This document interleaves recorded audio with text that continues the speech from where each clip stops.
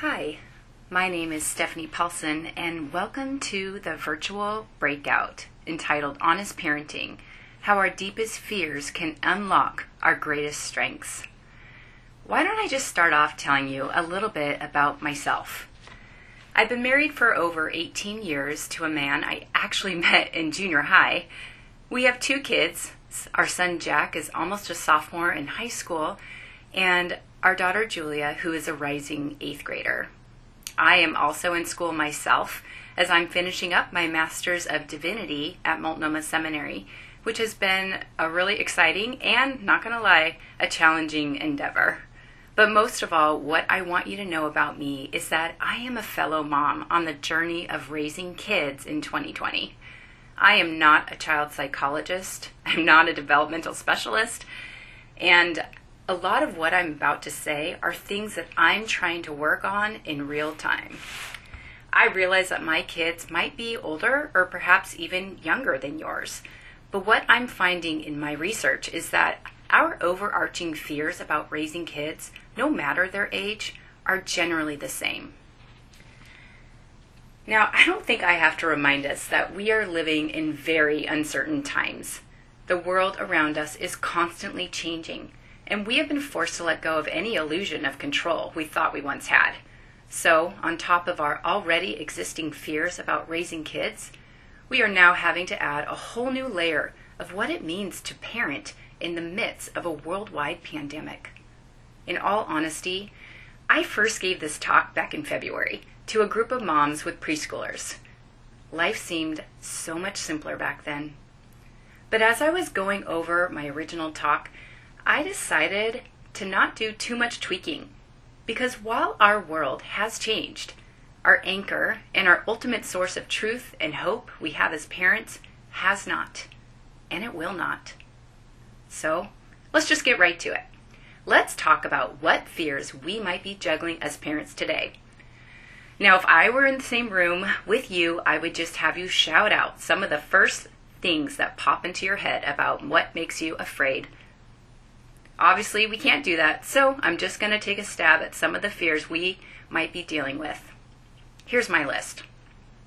Coronavirus, living in the midst of a worldwide pandemic and all the implications that go with that. Issues of racism and systemic oppression. Are we doing enough to educate, equip, and empower our children to stand up to this great evil? Media, technology. With our kids at home more and more and less opportunity for outside engagement, our kids' screen time is up 50% more now than before. Bullying. If they're online, chances are they will come across some kind of cyberbully, or perhaps you might be afraid of bullying at school. Violence. Strangers. Letting kids out of sight. Health. Mental health. Fear our kids won't measure up. Fear we're not going to measure up. Vaccines. And what in the world is education going to look like next fall? So the list could go on and on. Now, I want you to think back to your own childhood. What fears were your parents mostly dealing with? So for me, I was born in 1979, which means I'm a part of Generation X. These are the kids born somewhere between 1965 and 1980. Okay, so back then, divorce rates were actually higher, and many women went back to work. My parents weren't divorced, but my mom did go back to work when I was in about 4th grade. That puts me at roughly 9 years old.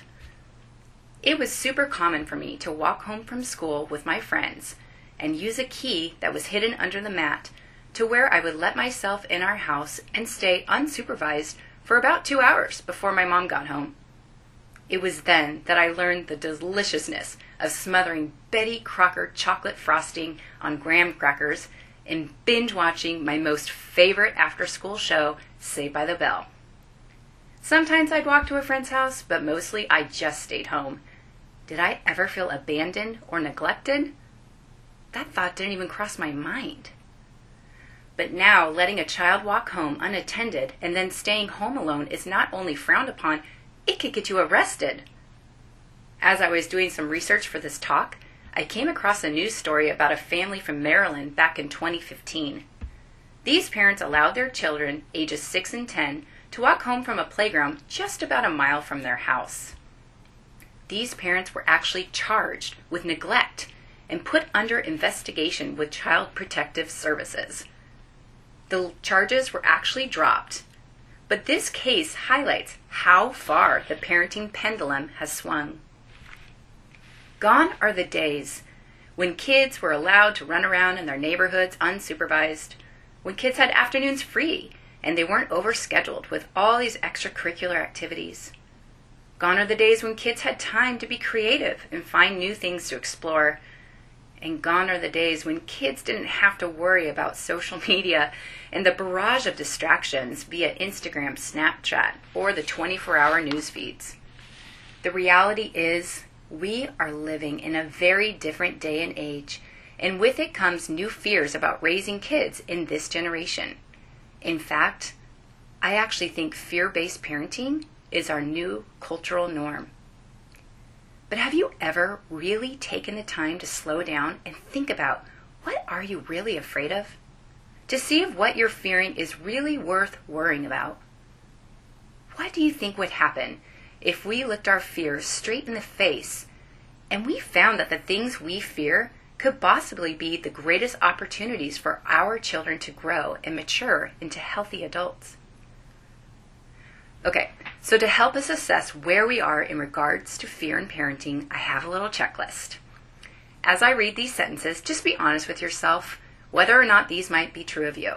Listen, there is no shame here.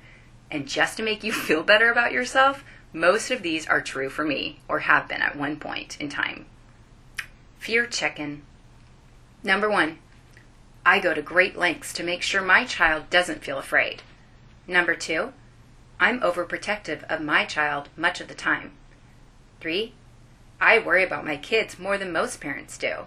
4, I rarely allow my child to go places or do things with another caregiver. 5, there are many things I don't allow my child to do because I worry that he or she might get hurt physically or even emotionally. 6, I think it's my job to prevent my child from being criticized. 7, I devote a lot of energy into thinking about worst-case scenarios my child might experience. 8, when my child is scared, I am quick to jump in and rescue. 9, I spend much more energy calming my child than teaching him or her how to calm themselves. And 10, much of my energy goes toward reducing all types of risks my child might face. So, how did you do?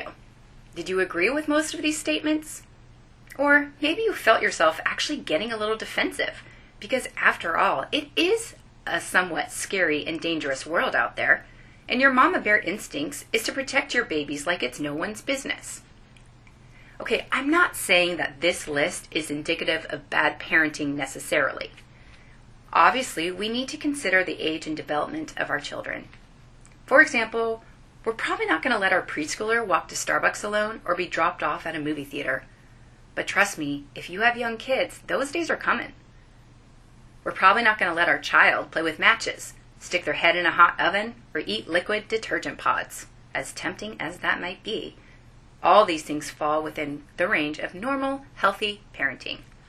But nowadays, it's kind of hard to know what truly is healthy, helpful parenting. I'll never forget when my son, my firstborn son, Jack, started preschool. He was about 2.5. He went 2 days a week, and pickup time was precisely at 12:30, which meant I was always there by 12:20. However, I remember this one day where I got stuck in some terrible, terrible traffic, and I was running late. I knew I wasn't going to get there until like 12:40. In my car, I literally started panicking. My body was all twisted into a knot, my breathing became shallow, and I think I was experiencing road rage. Was I afraid the teachers were going to give me the evil eye for being late? No, not at all.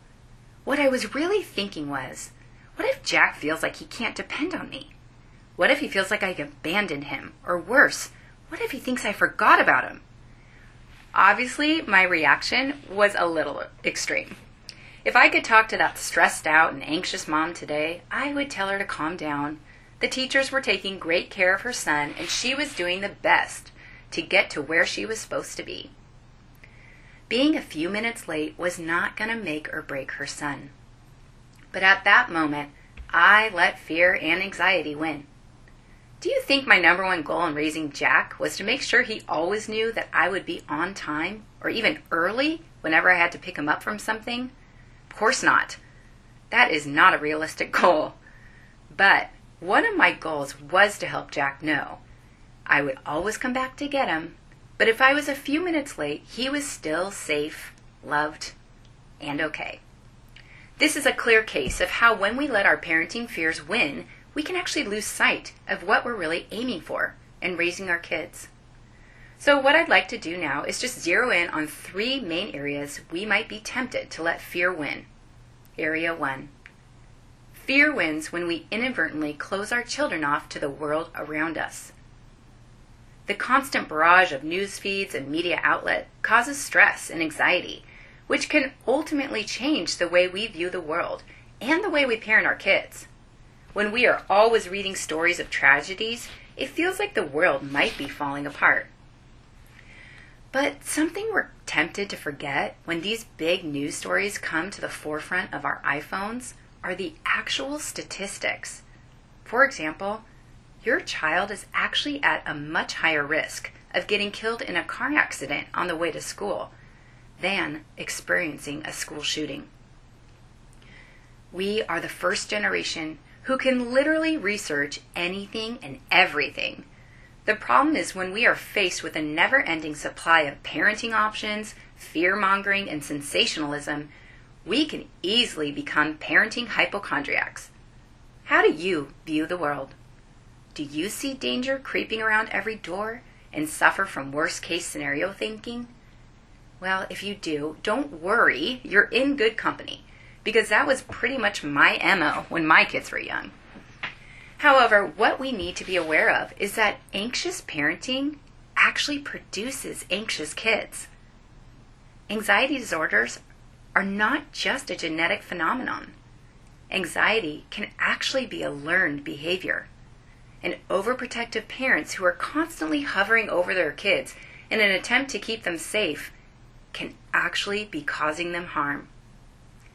When parents don't have a grip on their own anxiety, and they're always trying to control the outside factors, they actually can cause their children to become overly cautious and dependent on them. Overprotective parenting is one of the reasons we are seeing the rise of boomerang kids.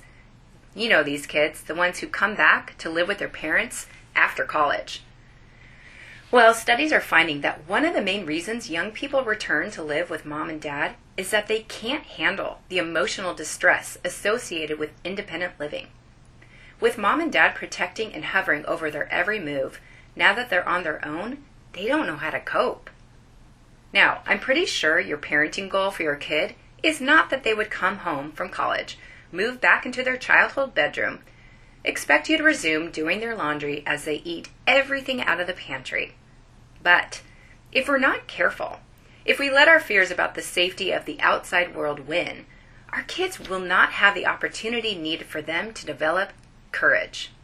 And courage is really what most of us moms want for our kids. So instead of letting fear win by shutting off our kids from the world around them, let's instead help our kids move towards courage. Courage is one of the greatest gifts we can help foster in our kids, and the Bible is full of stories of courage. One of the Hebrew words translated courage means to show oneself strong. Moses was courageous when he confronted the Pharaoh of Egypt and commanded him to let God's people go. Joshua was courageous when he conquered Canaan, and young David was courageous when he faced in battle the giant Philistine Goliath. However, the most important thing the Bible actually says about courage is what ought to be the basis for our courage, and that is God's presence and power with those who have put their faith in King Jesus. That is the basis for courage. Now, this doesn't mean that we should never have any fears. Fear is a natural human emotion. However, fear doesn't have to be, nor should it really be, our motivation in how we parent our kids. So let's become aware when our own fears might be getting in the way of opportunities for our kids to develop age-appropriate courage. Because like Moses, Joshua, and David, our kids will inevitably face situations that are new and unknown to them. That's just a fact of life. I know for me, one of my greatest hopes for my children is that they follow Jesus' leading in their lives no matter where that may take them. But part of my job as a mom is to continue to help them build their courage, instilling in them that God's presence and power is with them no matter what, so that they can take steps that move them beyond just seeking their own personal safety and comfort in this world. So I ask you, how can you help your child to be more courageous? Maybe your child is younger, and you could allow them to play more independently and a little bit more unstructured. Did you know that when kids are allowed to explore by themselves, they actually gain tools for confidence, problem solving, and creativity? Maybe if your child's an elementary age or middle school age, you can encourage them to try something new. It could be a new sport, an instrument, or a new hobby, or maybe it is as simple as reaching out and starting a new friendship with somebody. If you have a high schooler, maybe you can encourage them to start their own business or seek out a job opportunity. Or maybe it's time for them to start looking into college and all that's wrapped up in that process. Let your child be the spearhead in navigating some of these big questions so that they can learn to build courage. So instead of seeing the world as a bad, bad place with danger around every corner, let's instead help our kids feel confident to step into the world bringing truth and light wherever they go, because they know God's presence and power is always with them. The second area we are tempted to let fear win is when we feel responsible for our child's emotions. Okay, it is totally normal to want to cheer up your child when they are sad or calm them down when they are upset. But if we are always taking charge of our child's emotional state, they will not learn to do it themselves.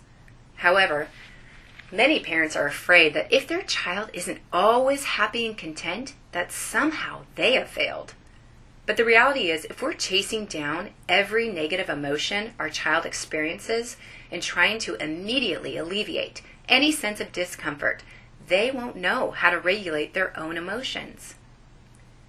So when your child is an infant, it's totally up to you to help regulate their emotions. You pick them up, you change them, you feed them, you bounce them, all the things.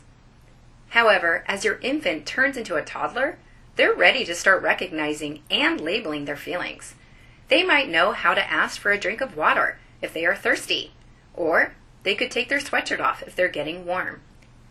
They're beginning to understand how to adapt to their environment, which actually gives them a sense of autonomy and control.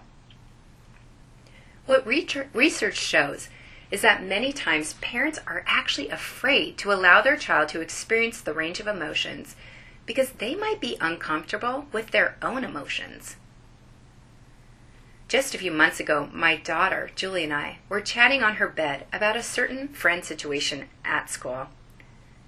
One friend, in my opinion, was choosing to be a bit petty and unkind, and her behavior was affecting a whole group of girls, my daughter being one of them. And the more my daughter told me about her situation, the more I saw the hurt on her face, which fired me up like a mama bear, and it instantly took me back to junior high. How dare this girl make my daughter feel this way? I had an urging sense to take care of the issue myself. I hated junior high drama, and frankly, I'm still uncomfortable with conflict. But my job is not to take responsibility for my daughter's emotions. It's to help her understand and articulate how she's feeling and coach her through different options of handling different situations. What my goal really is for my children is ownership. Because when we own something, we know the boundary lines of what we have the power to control. So, how do we do that? How do we help coach our kids to own their emotions? Well, the first thing we want to do is actually help our kids put a label to their feelings. We can't own our feelings if we don't even know what feelings we're experiencing. So, if your child is blowing up with anger, you could say, "Wow, it looks to me that you're feeling really angry inside."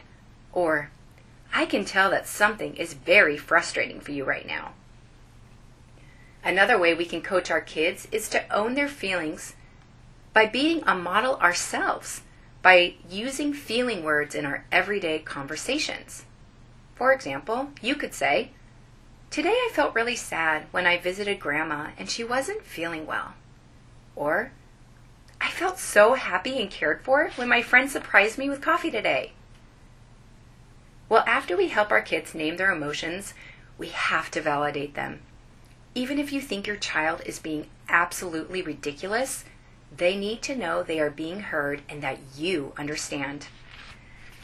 Okay, so I actually had to use this tactic just last week when my teenage son wanted a ride to tennis practice after working a long day of manual labor. Unfortunately, riding his bike to tennis was a consequence. He occurred after getting in trouble from the previous week.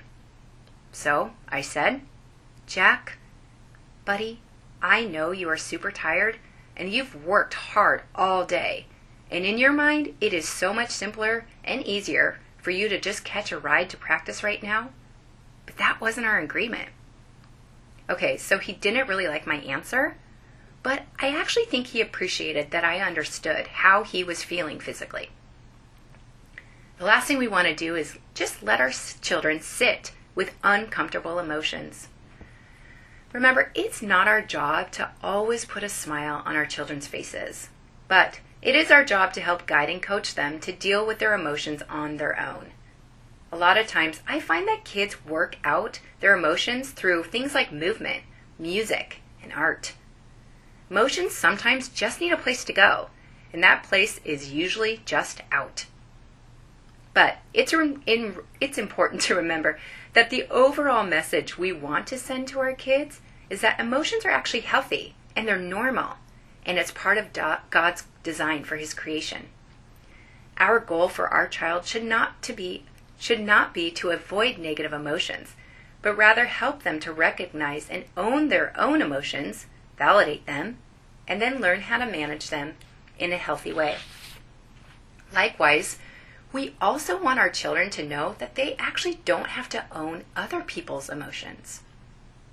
So what we're ultimately doing in training our kids to take ownership is helping them to set up healthy boundaries, which is an incredible, powerful tool for life.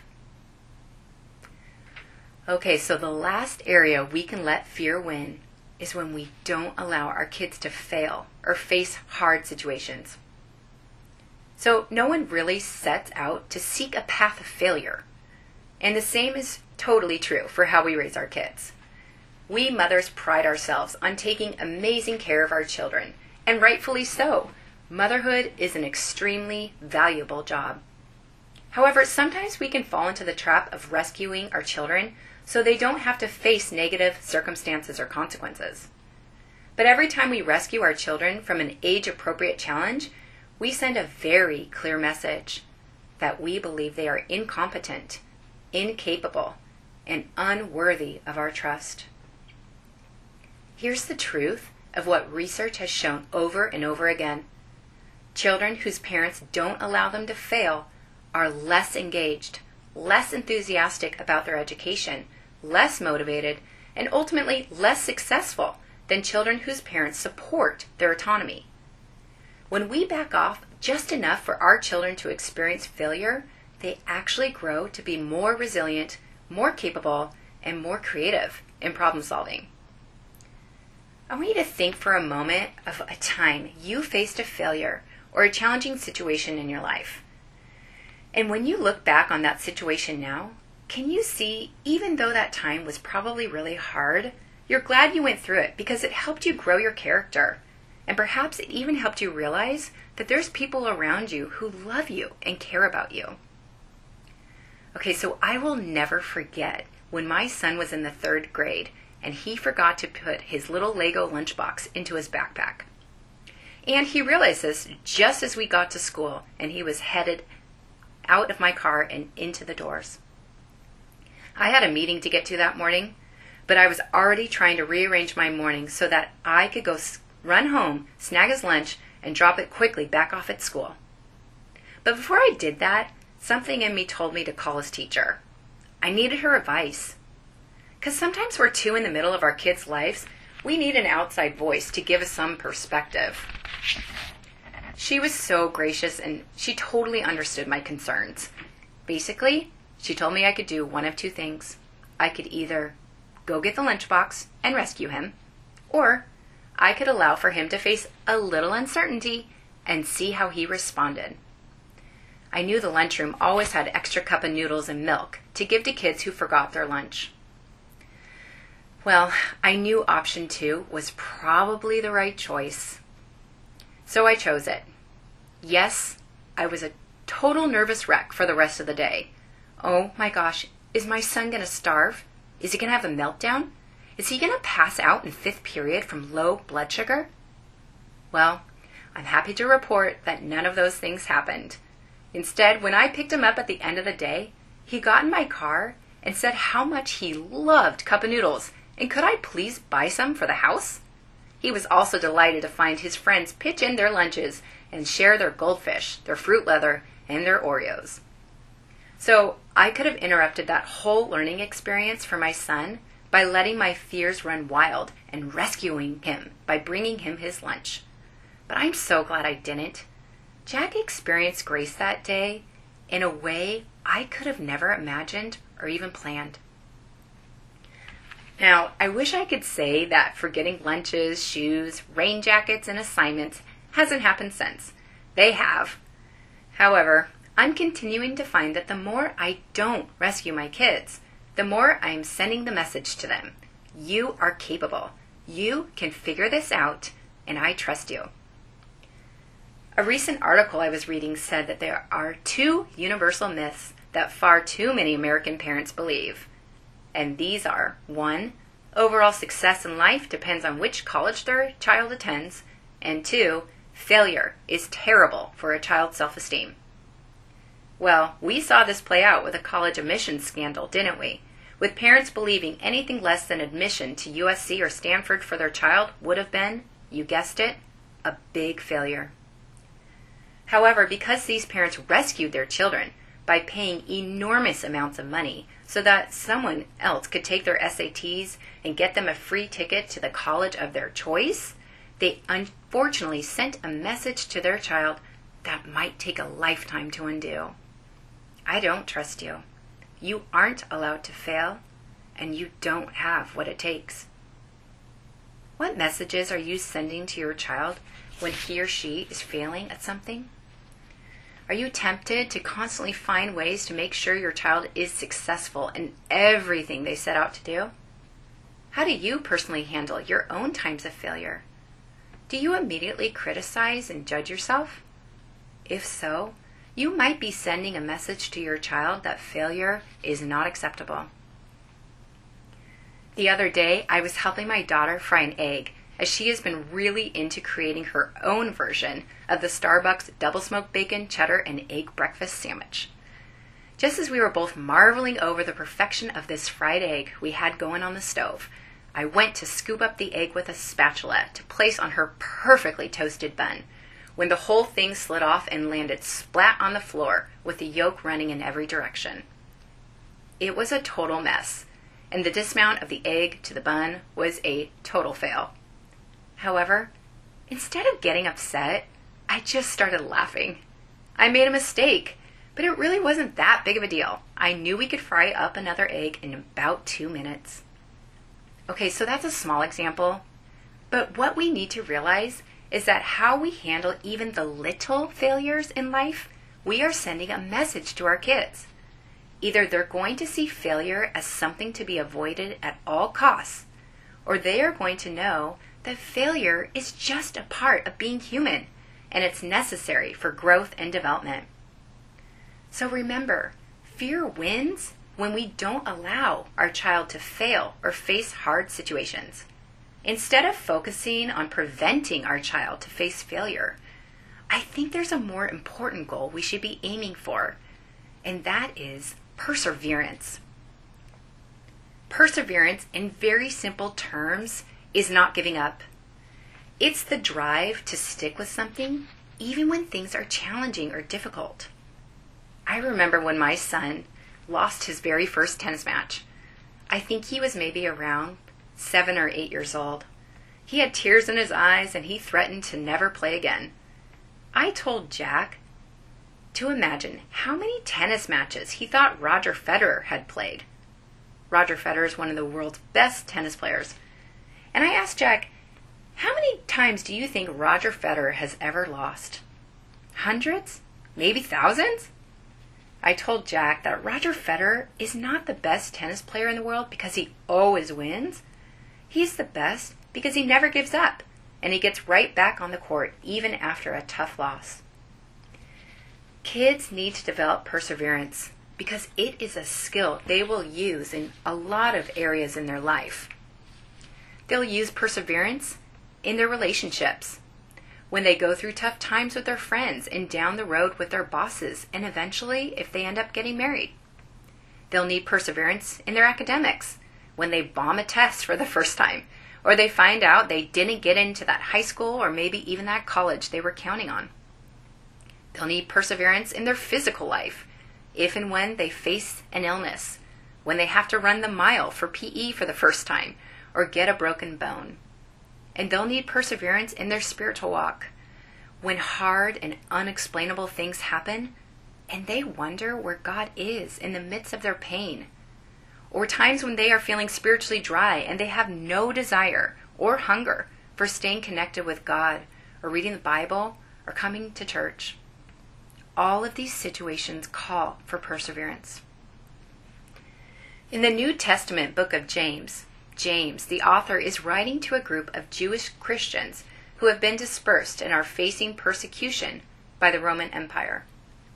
In the second line of the opening letter of James, he writes, "Consider it pure joy, my brothers and sisters, when you face trials of many kinds, because you know that the testing of your faith produces perseverance. Let perseverance finish its work, so that you may be mature and complete, not lacking in anything." Many times, God allows trials to come because they are one of the primary ways He graciously transforms us into the image of His Son. Trials help us depend on God because when we are faced with something that's bigger than us and out of our control, we are actually forced to depend on Him. And the more we learn to depend on Him, the more we come to know how dependable He actually is. And so we learn to persevere through the good times and the bad, because we have found something greater than our greatest failure. Excuse me. Parents, I urge you, let your kids have healthy opportunities to fail. I'm going to grab just a sip of water real quick. Resist all temptation to rescue your kids because they most likely are coming out of your own fears and insecurities. We can be confident that God has a much better plan for them than we could ever conjure up ourselves. Give them space to learn and trust God so that they can develop perseverance, a much needed virtue in our cultural moment today. It's a definite paradigm shift to move from trying to keep our kids from all the things we fear for them to actually encouraging our kids to move towards certain goals. But I believe this paradigm shift is crucial for raising healthy, resilient followers of Jesus. So, we have to get honest. We have to be honest with ourselves, maybe with our trusted friends, and ultimately with God. What are we really afraid of? Do these fears line up with who God says He is? Could some of our fears actually be getting in the way of the much needed opportunities for our children to grow and develop into healthy adults? Are we allowing our children to have space for age-appropriate challenges so that they can develop virtues like courage, ownership, and perseverance? Where might God be inviting you today to lay down some of the fears you have been holding onto for your child and instead put your trust in Him, knowing that He sees your child and knows them better than you ever do? As we come to a close, I just want to say thank you. Thank you for listening to this message. Thank you for your willingness to get honest about yourself and about parenting. I know it's not an easy job, and sometimes it feels like our hearts are getting ripped out of our chests. But I am praying that the Holy Spirit will continue to be our strength of our heart and empower us to be the parents God has designed us to be. Thank you.